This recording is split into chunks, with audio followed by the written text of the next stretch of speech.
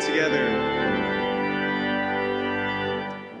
For all the saints from their labors rest, who thee by faith before the world confess, thy name, O Jesus, we forever bless.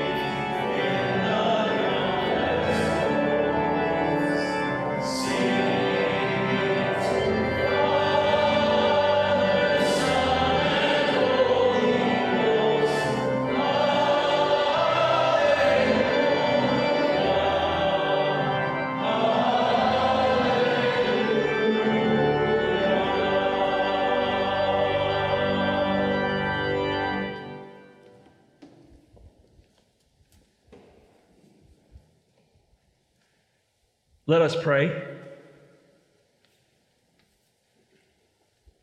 Our dear Heavenly Father, whose blessed Son came not to be ministered unto, but to minister, we pray that you will bless all who, following in his steps, give themselves in the service of others, and especially these students who are about to be graduated.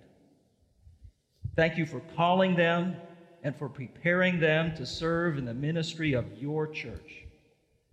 Endue them with wisdom, patience, and courage to strengthen the weak and raise up those who fall, that being inspired by your love, they may worthily minister in your name to the suffering, the friendless, the needy, and the lost.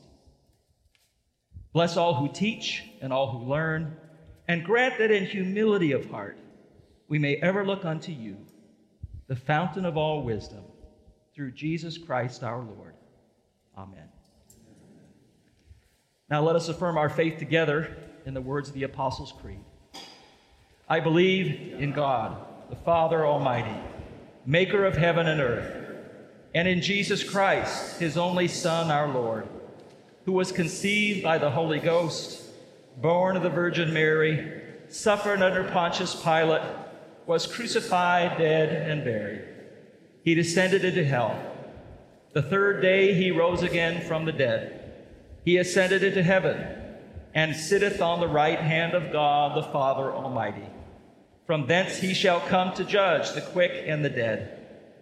I believe in the Holy Ghost, the Holy Catholic Church, the communion of saints, the forgiveness of sins, the resurrection of the body, and the life everlasting.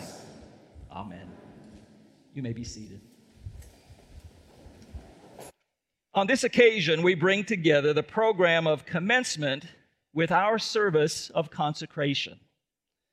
The motto of Samford University is "For God, for learning, forever."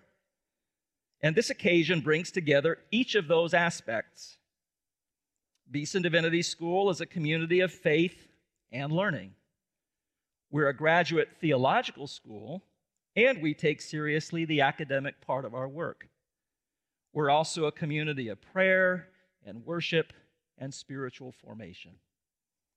Today, we acknowledge again that one of these dimensions without the other is incomplete in preparing God-called persons for the service of the church.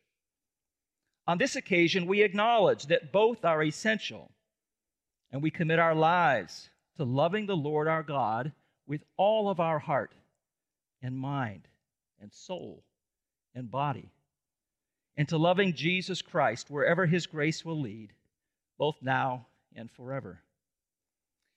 We're especially pleased today to have several Samford colleagues and friends and distinguished guests helping us to graduate our students. Give me just a moment to introduce them to you.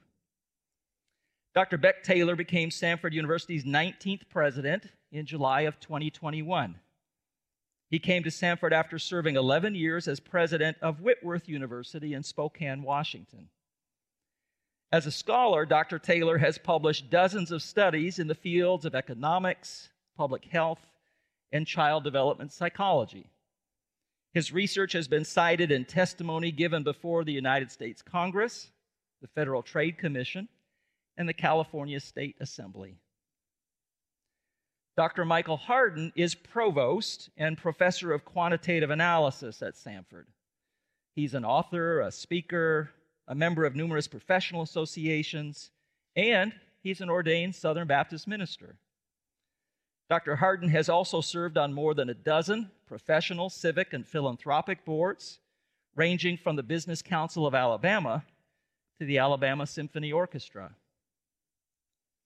Dr. Alan Ross joined the faculty in 2002 as professor of Old Testament and Hebrew.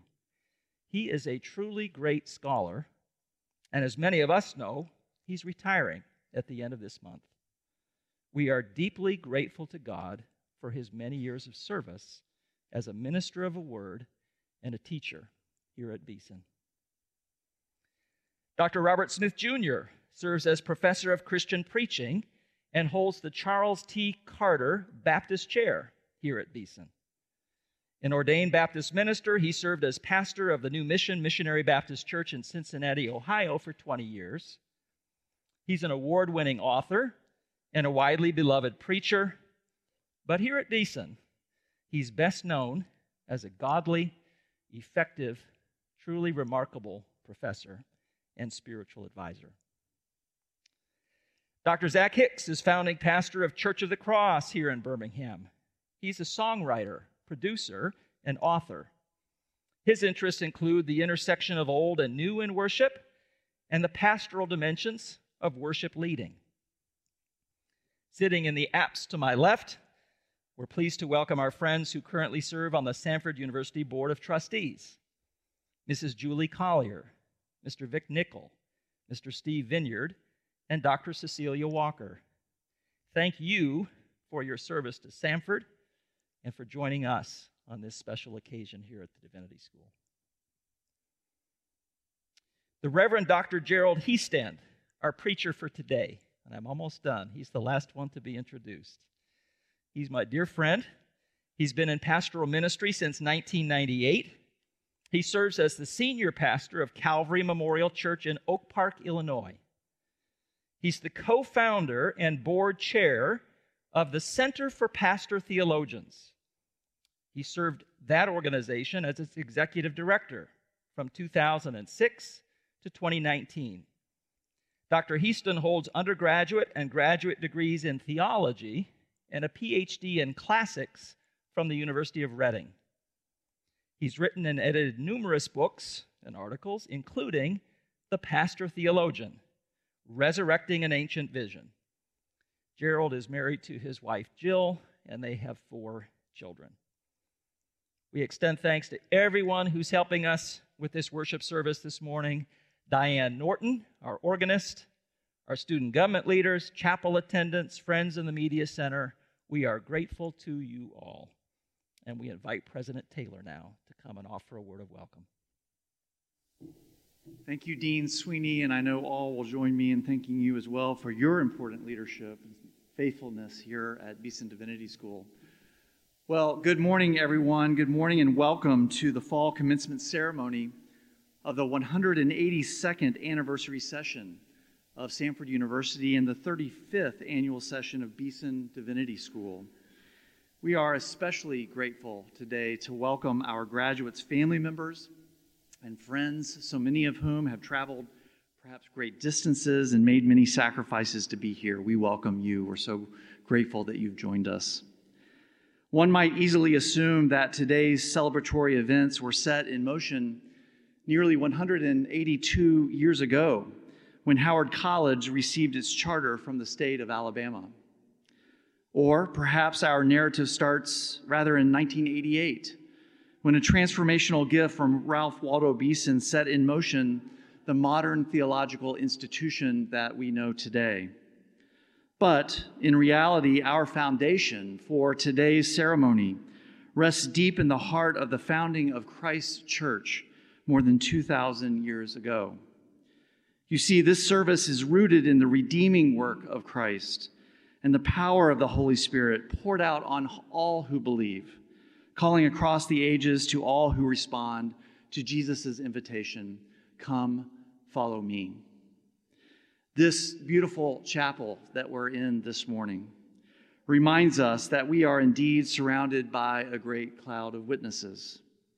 We give thanks for the work and witness of all who have gone before, and we are grateful for those yet laboring here and now.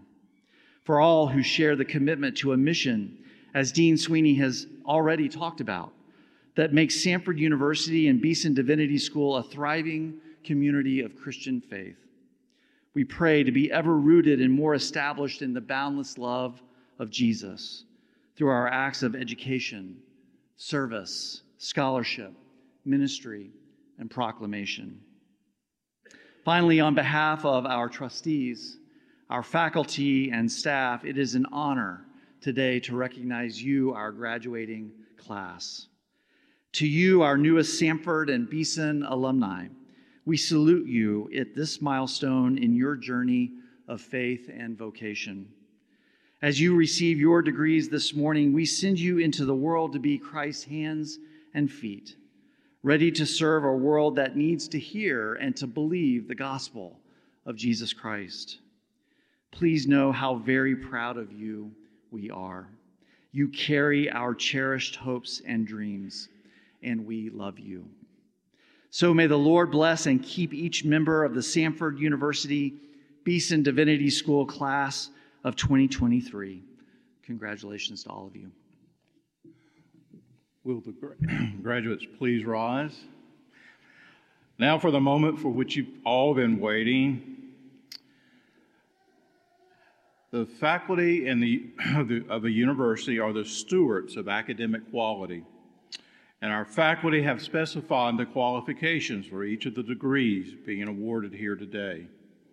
Mr. President, it is my honor based upon the recommendations of the faculty, to present these students who have completed the requirements for the degrees listed in the program.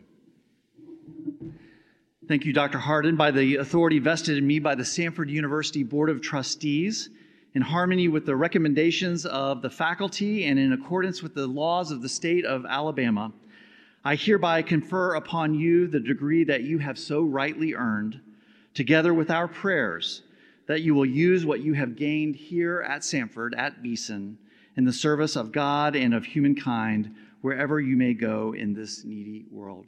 Congratulations. In addition to receiving their degrees, each student today is going to be receiving a beautiful picture of Beeson Divinity School. If this is your first time here, you've recognized already what a beautiful place this is, a beautiful building, a beautiful chapel this is. These pictures have the signatures of all the faculty on them. We hope and pray it'll be a wonderful keepsake for the students for many years to come. As our graduates are moving into place, we respectfully request that we hold our applause until the very end, at which time I'll signal us to cheer and clap for our students. Mr. President, for the degree Master of Arts in Theological Studies, I am pleased to present Cooper Froelich.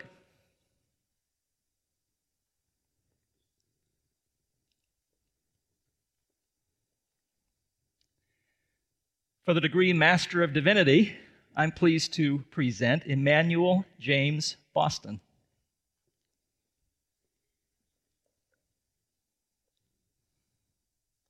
Stuart Robert Clay.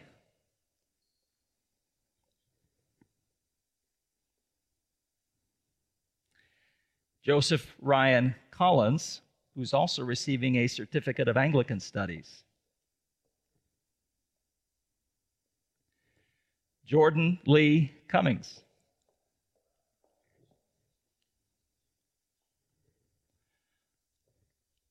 John Tribbett Fulweiler.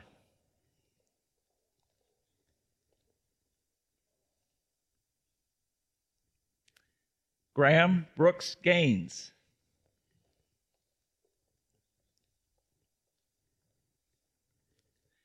Jermaine Rashawn Johnson.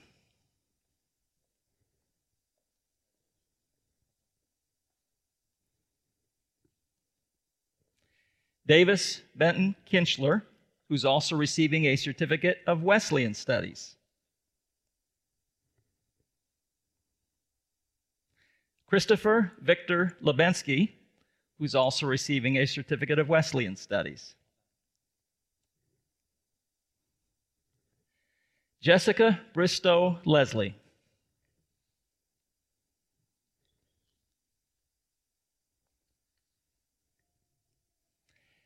Alan Reed Parrish.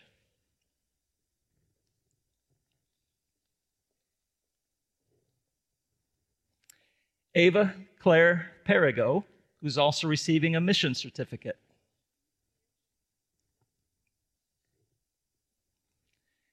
William Jake Petty.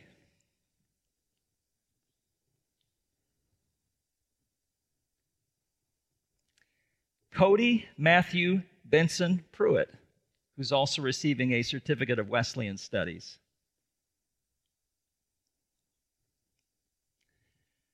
Preston Allen Smith.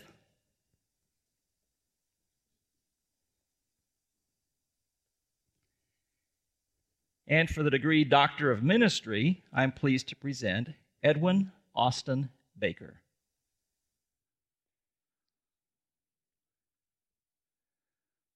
All right, now is the time. Will you please join me in congratulating these students?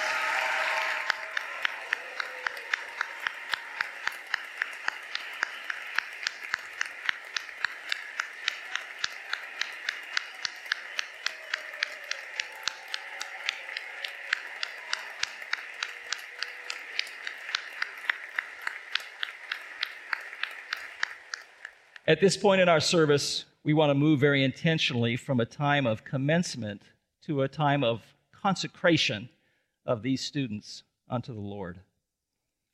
The word consecrate means to set apart as sacred or holy, to hallow or devote to a purpose that commands ultimate sacrifice or unsullied allegiance. We speak of consecrating a church or a place of worship such as this chapel, but we also speak of consecrating our own lives to Jesus Christ and of consecrating others, our children, our loved ones, and today in a special way, these dear students, to the service of the Lord. From the beginning, it has been the tradition of Hiestand Divinity School for the faculty to offer a blessing or prayer of consecration for each graduating student. And we'll continue this tradition after Dr. Hiestand speaks. To some of you, this may look like an ordination service, but it is not. As a theological school, we have no ecclesial authority to ordain anyone. But at this holy moment, we do commit these students to the service of the church and to the work of God throughout the world. So with that in mind, we invite Dr. Harden back to the pulpit to read to us from Holy Scripture. May I ask that you stand in reading of God's Word?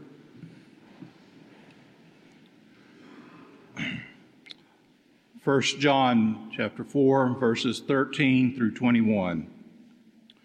By this we know that we abide in him and he in us, because he has given us his Spirit.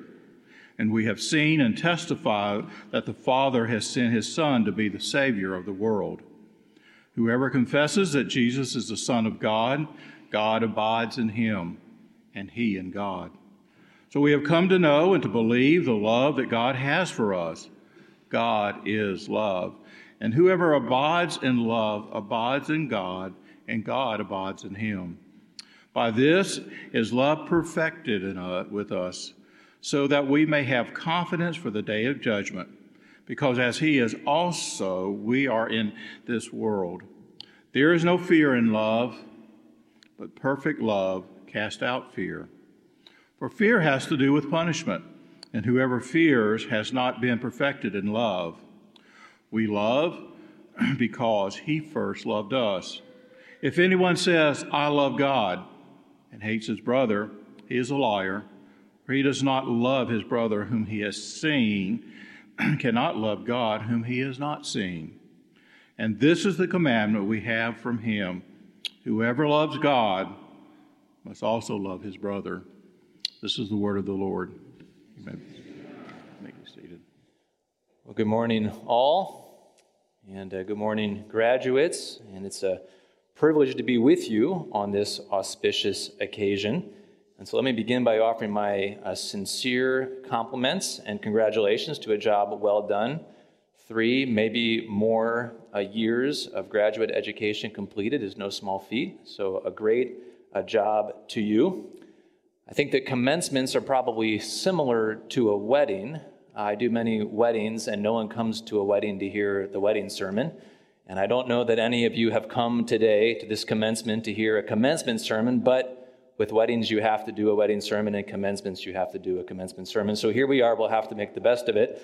And I was praying, as I typically do, prior to most speaking occasions, and saying, Lord, what do you want me to say to these good graduates and to the folks that are gathered here? And as I prayed about it, I felt like the Lord gave me a word in particular for you all. And this is a word particular to the graduates, but the rest of you are going to be welcome to listen in as well this morning. But before I give you that word, let me ask you a question. Graduates, if you were in my place and you only had one opportunity to give a charge to a room full of divinity students, what would you say? What is the most foundational, bottom line, necessary aspect of the faith that ministers of the gospel need to build their ministry upon? What biblical text, perhaps, would you preach from? Maybe you would preach from 2 Timothy 3:16. All Scripture is breathed out by God and profitable for teaching, for reproof, for correction, and for training in righteousness, that the man of God may be competent and equipped for every good work. And that would not be a bad choice, because the Scriptures are the very breath of God in written form.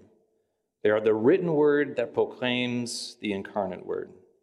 Gospel ministry is not just giving avuncular advice, tidbits of Hallmark card wisdom that the pastor doles out while leaning casually upon a high-top table from the stage.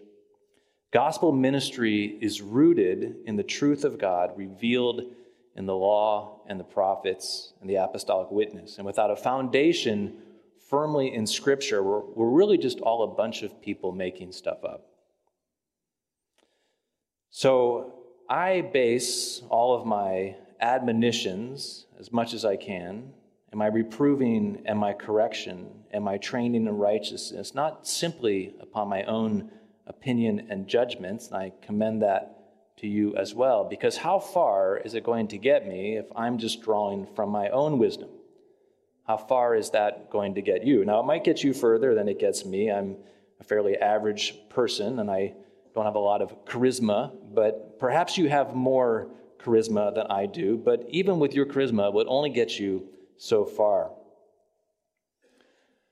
My capacity and your capacity to exhort and admonish our congregations, or those to whom God calls you to minister, doesn't come from the confidence that we have in our own insight or our own charm or charisma. It comes from our conviction that we are speaking the very words of God to our congregations and those that God has called us to minister.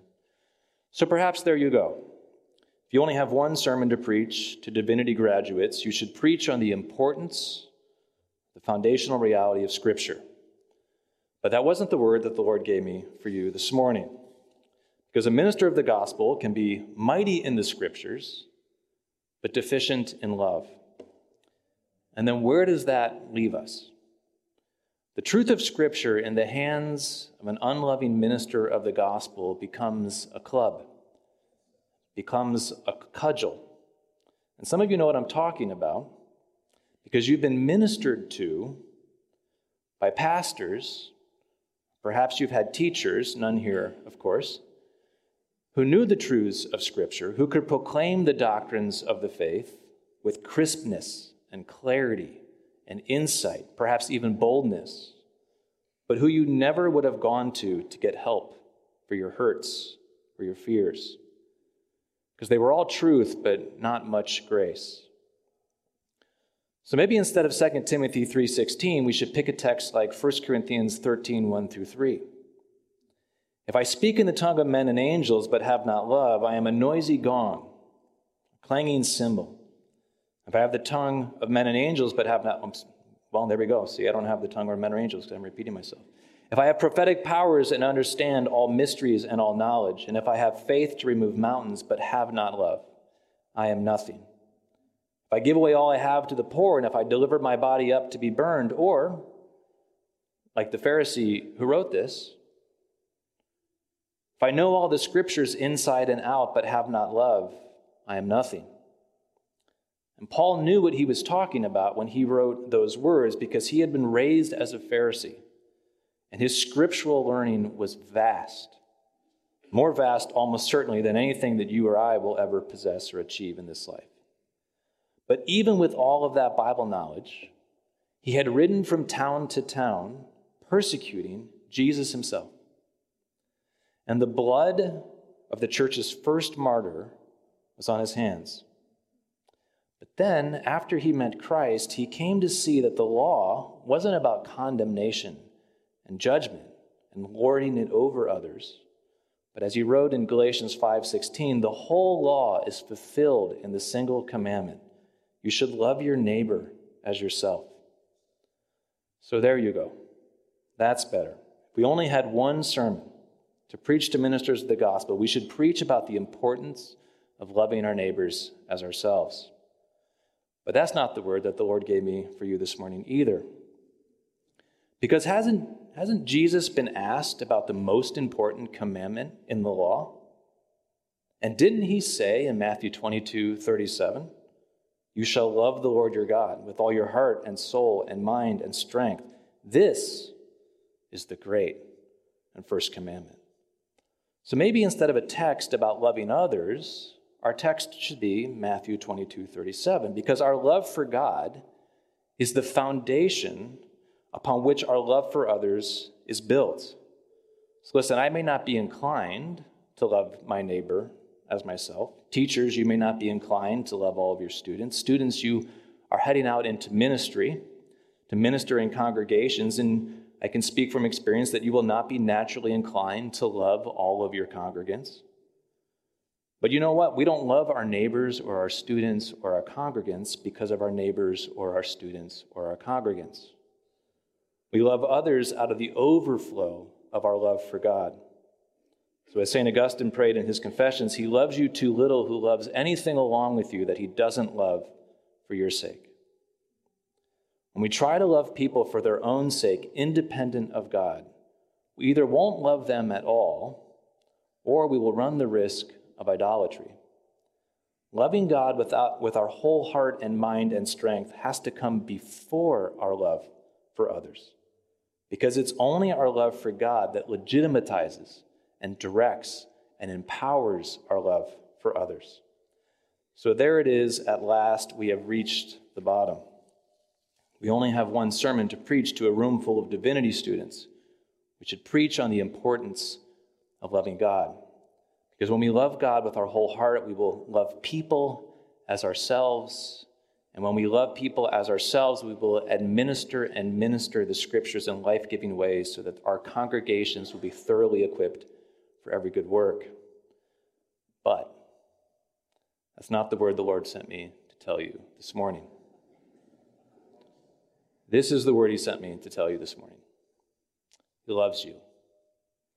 He loves you. Because before our love for God, and before our love for others, and before our command of the scriptures, beneath all of that, at the very foundation of the Christian life, which is the foundation of gospel ministry, is God's vast, unmeasurable, unending love for you in Christ. And if there's one thing a gospel minister needs to know in his heart of hearts, in the core of his being, it's how very much he or she is loved by God. Because everything begins and ends in the love of God. Listen, if the heart of gospel ministry is love, and it is, and if nothing we do counts for anything apart from love, and it doesn't, then where do we get the love with which we love God and others? 1 John 4:19, the Apostle John tells us that we love because he first loved us. And then Romans 5, the Apostle Paul tells us that while we were still weak and ungodly, God poured out his love into our hearts through the Holy Spirit. The love that animates the Christian life, that animates gospel ministry, is the love that God has poured out into our hearts. And Paul isn't saying that God's love for us merely inspires us in our love to love him in return. He's saying that God's love for us is the very same love by which we love him in return. We have no love to give him except that he has first given love to us. And it is this love that we give back to him, God's own love. And if we let God's love for us slip into the background of our lives, we will lose the very thing that animates our ministry. So I took a sabbatical back in the spring of 2021, and as you all will no doubt recall, that 2020 was a particularly challenging year. COVID, the political divisions around the election, the race issues around George Floyd. It was a difficult time to be a pastor in 2020. And by the time I got to my sabbatical in spring of 2021, I felt quite ready for it. And beyond all the pastoral challenges, there were a number of things going on in my immediate and extended family that were all stacking up. And I was very tired by the time we got to the spring of 2021, more tired, in fact, than I knew. And 2 days before I started my sabbatical, I had a severe anxiety breakdown. I'm not prone to anxiety. I wasn't before the sabbatical, and I haven't been since after the sabbatical. But I spent the first 6 weeks of my sabbatical in what felt like a never-ending cycle that would begin with stomach flips that would grow increasingly more intense, that would move then to the shaking of the limbs, and then finally climax in weeping. And it was wash, rinse, repeat for the better part of 6 weeks. And for those of you who maybe have had anxiety attacks, you know what I'm talking about. There's a lot I could say about what precipitated all that anxiety, but I bring up my sabbatical experience, not to talk about what provoked the anxiety, but to tell you what the Lord taught me during that time. The one thing that the Lord taught me, the one thing that I relearned throughout that sabbatical, was how much Jesus loved me. And I already knew that in my head, and I'm sure that all of you know it in your heads as well. But somewhere along the way, I had let the love of Christ, the love that Christ had for me, slip into the background. And over 20 years of pastoral ministry, I had become increasingly proficient in the scriptures and my capacity to communicate them. I had genuinely sought to give myself in love to others, and I had lived every day, or most days, with a conscious and earnest desire to love God with all my heart, soul, mind, and strength. But I was so tired. The challenges of the Christian life, the complexities of pastoral ministry, my own challenges in my personal family life had become a load that I could not lift anymore. And I was trying so hard to pour myself out in love, but I had, in subtle and unconscious ways, closed myself off to the love that God had for me, that He was pouring into my life. And what do any of us have to give except the love that God has first given to us? God's love isn't just a divine disposition of charity or goodwill, and it's not some external blessing stored up in heaven for us. God's love is the living person of Jesus, whom He has freely given to us by His Spirit. Love has a name, and His name is Jesus. So graduates, His love for you is not based upon the work that you will do for Him, not the size of the churches that you might pastor or the ministries that you might lead, the sermons that you might preach, the books that you might write, the insights that you will bring. He doesn't love you because you love your congregations, much less because they love you. He doesn't even love you because you love Him. He loves you because He sees Himself in you, like a father sees himself in his child. And His love for you preceded your love for Him. And it is the generative source of all that you have to offer Him. And the Lord sent me here to remind you this morning, as you head out into gospel ministry, that nothing you can do will make Him love you more, and nothing you can do will make Him love you less. And if there's one thing that I've learned in over 20 years of pastoral ministry, is that the hardest part of the Christian life is learning how to let God love you. And it's easy to talk about being loved by God, but letting yourself be loved by God, it means dropping your defenses. It means letting down your guard. It means giving up your self-protection and your self-justifications. It means standing naked and exposed before God.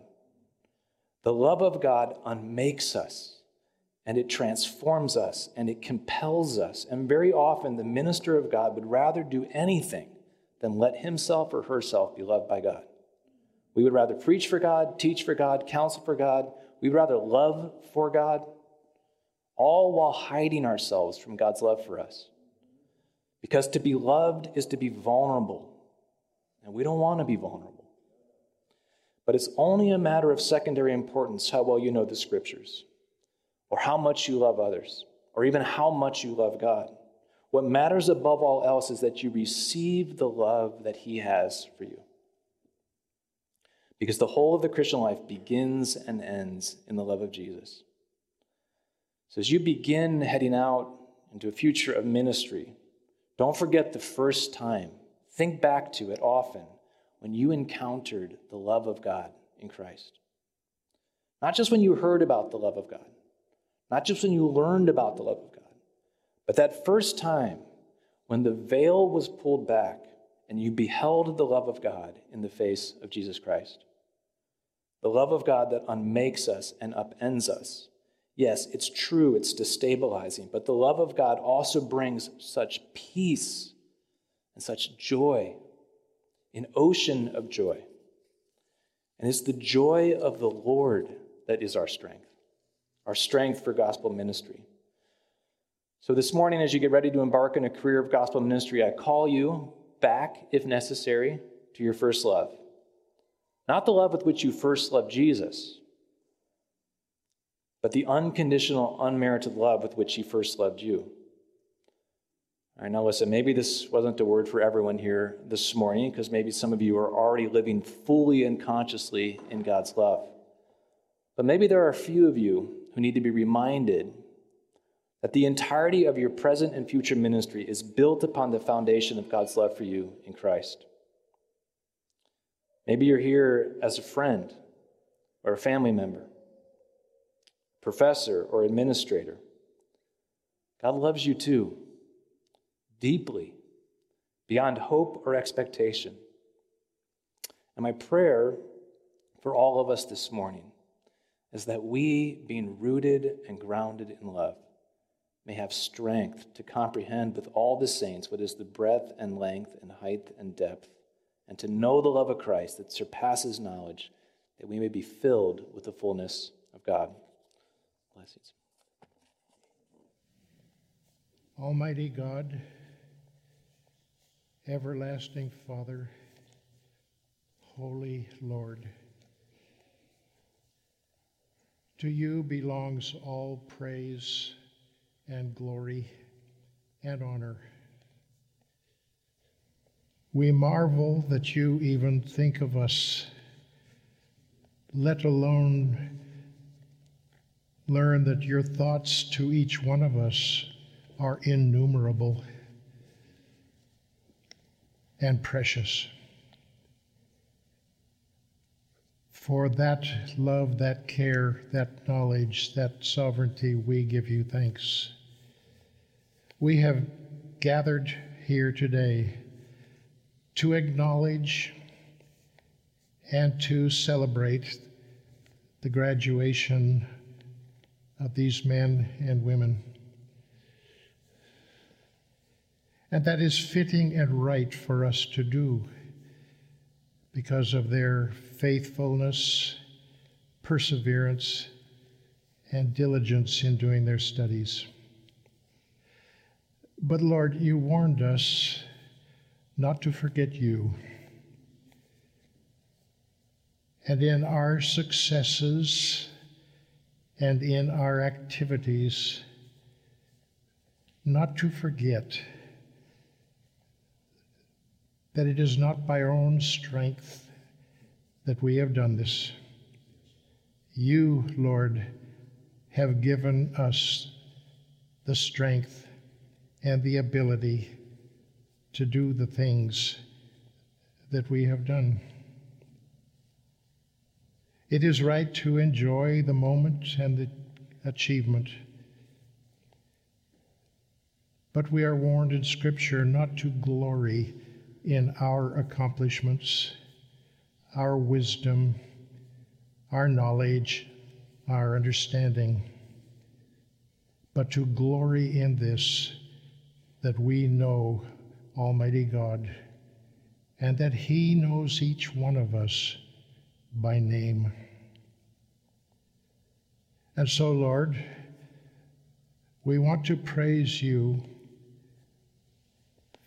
for the way that you have cared for and guided these students to their successful finish of this stage of their training.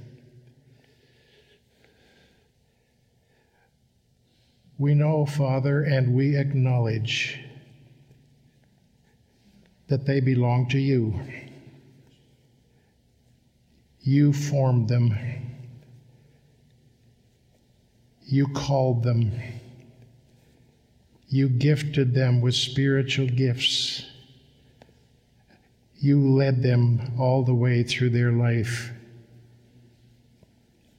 And, Lord, you brought them to us at Beeson, entrusting to us for a while their care and their development in ministry.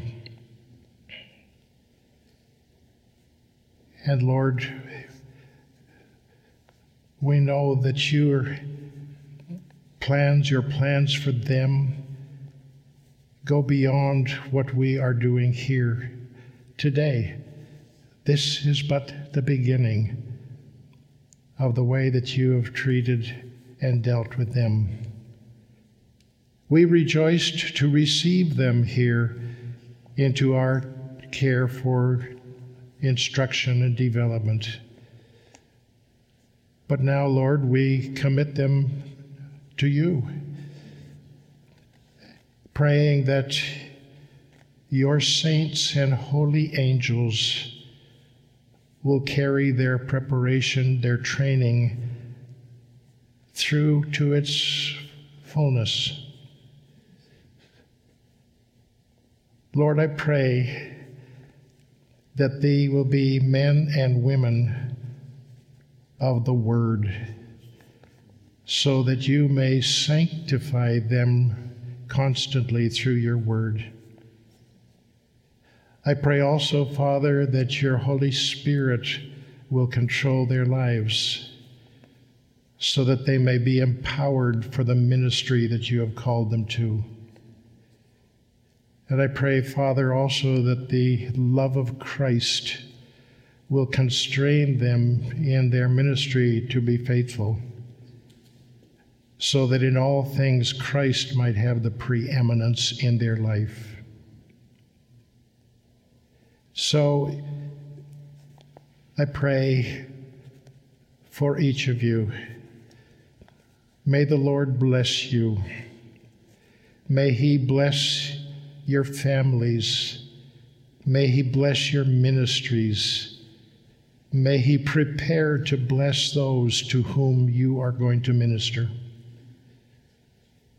And I also pray, Father, that he will keep you in perfect peace in a world that is apparently getting worse and worse in danger and evil and anti-Christian thought. Keep them in perfect peace, knowing that you, O Lord, change the times and the seasons. You raise up kings, you put down kings, and we may have confidence in your sovereign will in this world. May the Lord also give you an understanding heart, that you will constantly, faithfully discern between good and evil, so that you might be faithful in the way you proclaim the truth and live the truth.